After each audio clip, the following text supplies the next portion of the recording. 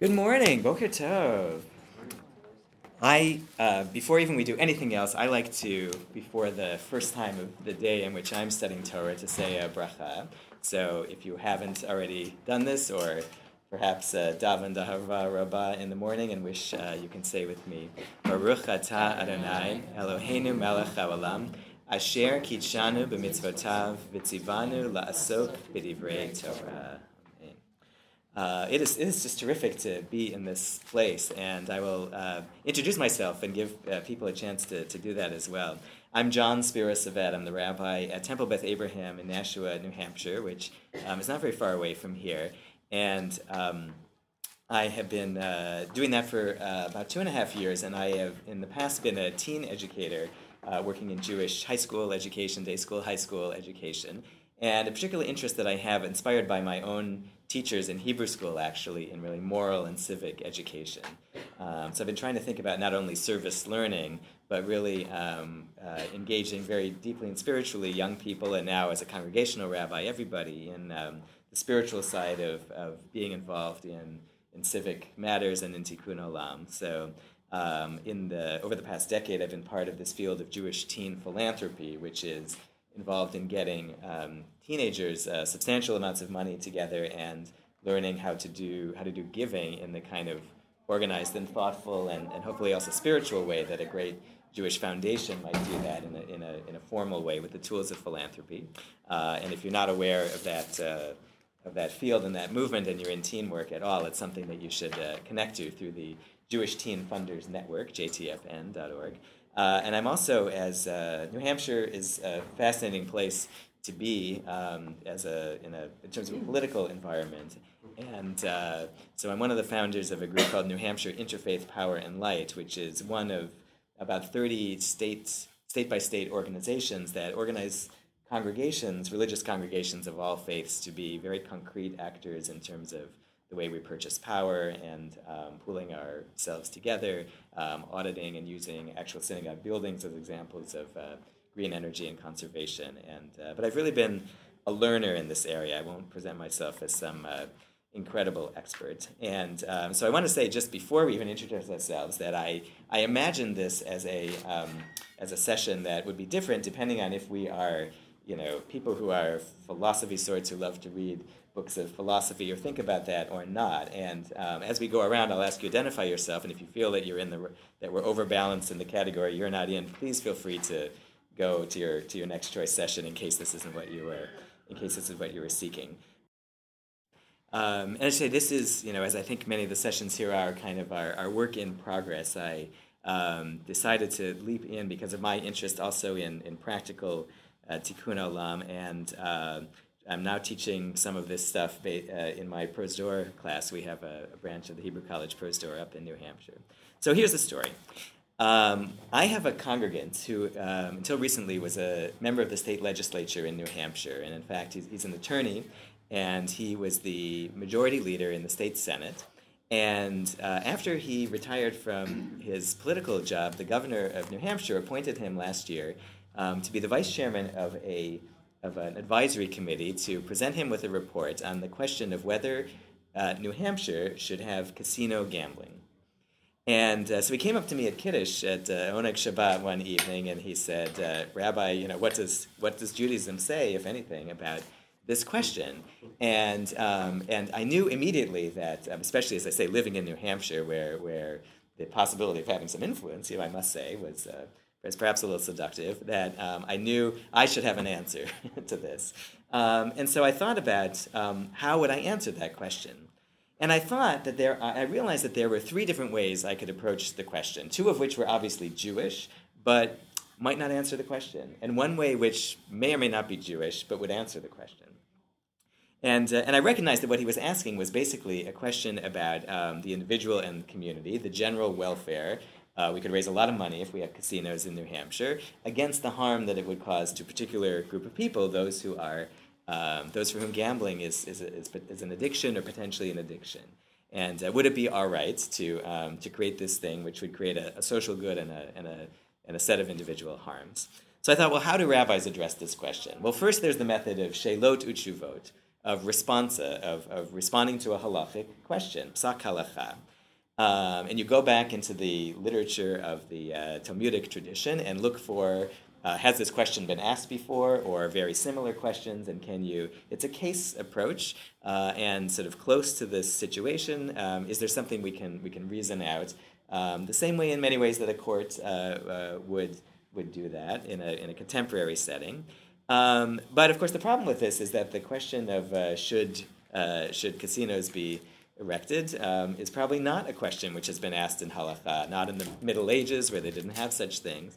And even these general kind of public policy questions like that probably weren't asked in the same way when the community was organized not the way that ours is. And furthermore, though there is a lot of contemporary halachic writing in Israel about questions of public policy, it's different because Israel is, of course, an entirely or mostly Jewish society, and it might be more legitimate to ask, to sort of answer the questions in that way. And what they reason in Israel about questions like this of public policy might or might not apply in America in a different setting. So that's one approach, and it was my go-to approach, but I didn't think it was going to answer the question. And the truth is there's some stuff, but not a ton about gambling. The second is what one of my rabbis, I think, would have called, eitzes, good advice. What are some great general statements about good things to do in the Jewish tradition? I don't mean to entirely make light of that, but we talk about the value of people and their well-being and take care of yourself, and that will get you a certain distance, but we're talking about taking care of one group of people or another. Hard to know where to go with that. And now there are some principles that might apply. We have the principle of lifnei iver lo titen michshol. Don't put a stumbling block before the blind, which in halacha means if somebody has a blind spot, don't lead them in an area where they're going to stumble. So for instance, if a friend of yours who you know has a gambling problem says, let's go out to dinner, you don't say, well, there's a great restaurant at Foxwoods. Let's go there, because clearly you're guilty of something if you would do that. You would be putting a stumbling block before the blind. But the question is this in the aggregate, can you really get any mileage out of a statement like that in and of itself? It'll just beg the same question over again. So that kind of drash, kind of approach didn't seem to me that would work either. But again, I immediately knew where I had heard a way of responding to this question. And I knew that this was really a question about a philosophical question, and it was potentially an issue between two different types of political philosophy. And so 25 years ago, actually this fall, I sat in Sanders Theater at Harvard as a freshman, taking this course called Justice, Moral Reasoning 22, Justice, with Michael Sandel. It has since become, as some of you have said, this PBS series. You can see it on iTunes online as well. And recently, Professor Sandel put together this book, which is a great summary of sort of overview of the discussions of the course. And I can tell you just from personal experience, this affected me greatly. I can remember, as I've listened to the series as it's been done the last couple of years, I remember down to many of the examples that he gave. It was a very, very well done and affecting course. And it was really a course about the method of moral and political philosophy. How do we think about the basic concepts, the basic structure of these questions about the individual and the community? And so really and the idea was that by thinking conceptually about them, we can get a better grip on what our own intuitions are and our opinions are and ground them. So, and I was particularly interested, I guess, as I came there, in questions of distributive justice. How do we say what one person is entitled to, or whether we're supposed to share, questions of tzedakah, and things like that. And so anyway, I realized that the question about casino gambling is really between two types of political theories. One which Professor Sandel refers to is utilitarianism, which was really a modern philosophy invented in the 1800s, associated with John Stuart Mill, an English philosopher most prominently, who says that the thing which is right is that which will bring, in the aggregate, the greatest happiness or well-being to the greatest number. And you just sort of calculate that up. And whatever is the answer in the aggregate is the right thing to do. And on the other side of the question of paying attention to the individuals who might possibly be harmed, is the philosophy that's associated with Immanuel Kant, who was a German philosopher of the 1700s who believed that each of us individually has an inherent and infinite value, and that the moral thing to do is that which recognizes the inherent worth and the inherent equal moral worth and standing of every single individual person, and that the right thing to do is that which you could legitimately say that you could will that every other person should take that same action, just to sum that up. So I said, great. So what am I going to do with this as a rabbi? Where's the Jewish place to go with that? And I would step back for one more place and say this question of, if we have Jewish texts and Jewish insights, and then we have a philosophical approaches as rigorous and organized, how are they going to go together? So you might ask the question as, is a philosophy you read out in Western philosophy, is it Jewish? Does it sit well with Jewish? Does it give language to something that we have in fragments in Torah? You could ask, can we just use the philosophical labels to help us organize our Jewish thoughts, which we already have?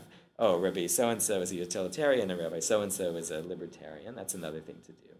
And or maybe, and this would be, and I don't know the answer to this, can we use Judaism, once we've sort of studied the philosophy, to critique and clarify and even improve on the philosophy as we receive it? So there may be different questions to ask about this. So what I put in front of you are a number of sources. The top sheet is just a brief summary, and I don't want to read through it all. I think this is part of the take-home. If you're intrigued, you should definitely read the paper and go watch the course.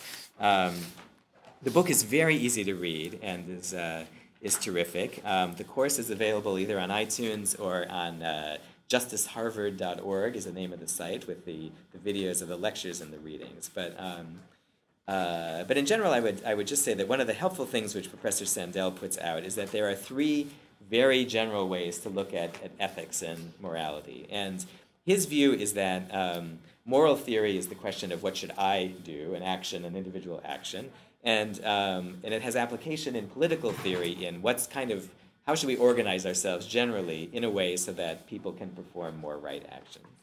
And he says there are three types of theories. One judges an action or a system based on consequences. Between two choices or two systems, the one that's better is the one that leads to better consequences. We're going to go right into that in a minute when we look at some texts. The second type of philosophy looks at contracts or consent. Something is right if we agree to it, or if it's based on an agreement that we have made, either that we would have made if we had thought about it, or that we actually have made explicitly. And so we don't have really any other obligations than the ones we take on. And the third is that ethics is grounded in character.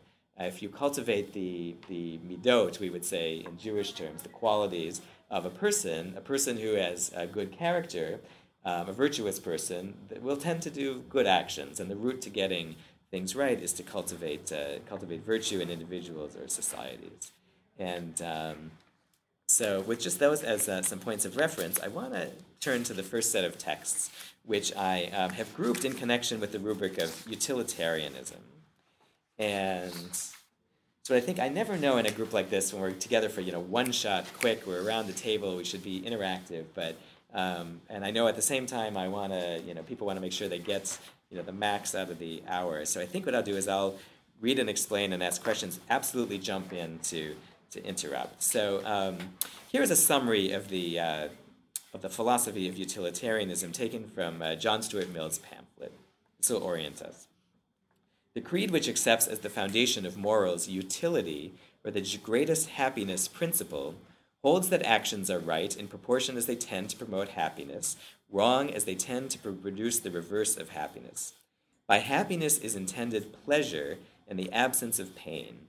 By unhappiness, pain and the privation of pleasure. So one thing which is immediately clear, so happiness is kind of a neutral term, pleasure and pain. One thing which is enticing about this theory is that it doesn't make judgments about what you like or don't like, or value or don't value. This is in some ways the moral theory of capitalist economics, right? Whatever you happen to like, whatever we all happen to like, we aggregate in the market, and that will tell us what we want. Pleasure and freedom from pain are the only things desirable as ends, and that all desirable things, which are as numerous in the utilitarian as in any other scheme, are desirable either for the pleasure inherent in themselves or as means to the promotion of pleasure and the prevention of pain. This may be a sort of controversial statement. I wonder if anybody just wants to comment on that. And what he means by pleasure is not necessarily feeling great at the moment. John Stuart Mill would have said if what you want to do is get high all the time, that's not going to lead you in the long term to pleasure and happiness. So that's actually going to lead you to pain.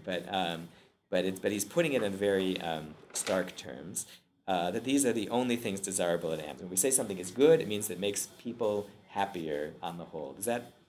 I think it's clear how that might not make sense, but is it clear to anybody how that does make sense? Does it? Can anybody vouch for that? Anybody want to vouch for this principle? Sure. Yeah, vouch for it. Yeah. Well, I mean, so long as you're, I don't know, it says it here, but it's the opposite of pain. So if you're aiming for happiness and you're avoiding pain, I suppose in theory that would avoid pain to others also, because you'd have to, pain is not just something that's yourself, other people affect your pain too. So I could see that as being a wider view. Is it a reasonable rubric, pleasure and pain, to judge sort of general questions of policy? Yeah. It strikes me as being about as complicated as any other moral system, in that the evaluation criteria are almost impossible. So because he's using the as a means to promoting as well as just the direct now criteria, it's almost impossible to predict. In fact, it's so prone to the law of unintended consequences. Yeah, and that's I think that's true. He tries to give some metric here in the next sentence. Of two pleasures, if there be one to which all or almost all who have experience of both give a decided preference, irrespective of any feeling of moral obligation to prefer it, that is the more desirable pleasure. So he says, forget about what you've been taught, about what you're supposed to like or don't like, if people generally prefer one thing to another. I would say in the defense of this principle, it is the basis of all the kinds of, this is cost-benefit analysis, and we do this all the time in trying to judge the benefit or the value of a project or anything, whether it's in the public policy or organizations. So here come some Jewish texts which speak to this, and I am indebted to, if you're interested in this topic, another book which you definitely should get your hands on is called Healthcare and the Ethics of Encounter, a Jewish discussion of social justice. Lori Zoloff is a professor at Northwestern in ethics and religion, and this is a tremendous book. And I gave you the casino gambling situation, but the issue of healthcare and the allocation of healthcare is really one of the other great settings in which we have this question. So, all right. So this first source is from the Tosefta. The Tosefta is contemporary, more or less, with the Mishnah. It's the earliest of the rabbinic sources, and so the situation is this: Si'ah shel b'nei Adam, a group of people, Jewish people, I think, just in the context, she'amru lahem goyim, that are accosted by a group of non-Jews who say to them, Tnu lanu echad mikem v'nahar gehu, v'imlav hare anu horgin et kulchem. Give us one of you, and we will kill him, and if not, we're going to kill all of you. That's the situation. So, yehargu kulan v'al yimseru lahen nefesh achat mi Yisrael. The halacha is they should all be killed, and they should not give one soul among Israel over to them to be killed. Aval, im yichduhu lahem, if they single somebody out, kigon sheyichdu l'sheva ben bichri, yitnu lahem v'al yehargu kulan. But if the bandits, let's call them, single out one individual, as Sheva ben Bichri, and we'll talk about him in a second, was singled out to be given over and killed, you should give that person and not let everybody be killed. Can I just ask, they Yes. here refers to, if they designate, is it The bandits? Yes, Or the is it bandits, group? yes, the group who is attacking you, say, give us Plony, then yes, you should, well, Plony in the manner that, so we have to interpret that sentence, but just on the face of it, so what is there, what's the sense of this halacha here? What's the difference, really? The bad guys get to make the choice. The other way around. You don't have to make the choice. It's not up to you to make the choice who you're going to give up. If they do, can't do anything about it. And but why not say it doesn't matter whether they say give us one or give us her? Why aren't they the same situation? Why isn't it? Because it's different to tell, go to a group of people and say you single out one person. So if someone comes from the outside and say, we need one spot here. So it's different to say, okay, we'll pick someone who goes out, and then have that person say, okay, you go out, and then we make a decision. So they already made a decision for us. So it's better to have that person out rather than having. You're participating in putting that person to death in one instance. But if you isn't it the same if I say that let's send Andrew out or let's just all die? Aren't we participating that way too? Or that does seem to be the issue, yeah. Well, doesn't this eliminate the Jewish group from having to participate at all? Then there is taking the moral responsibility away from them by saying we won't decide.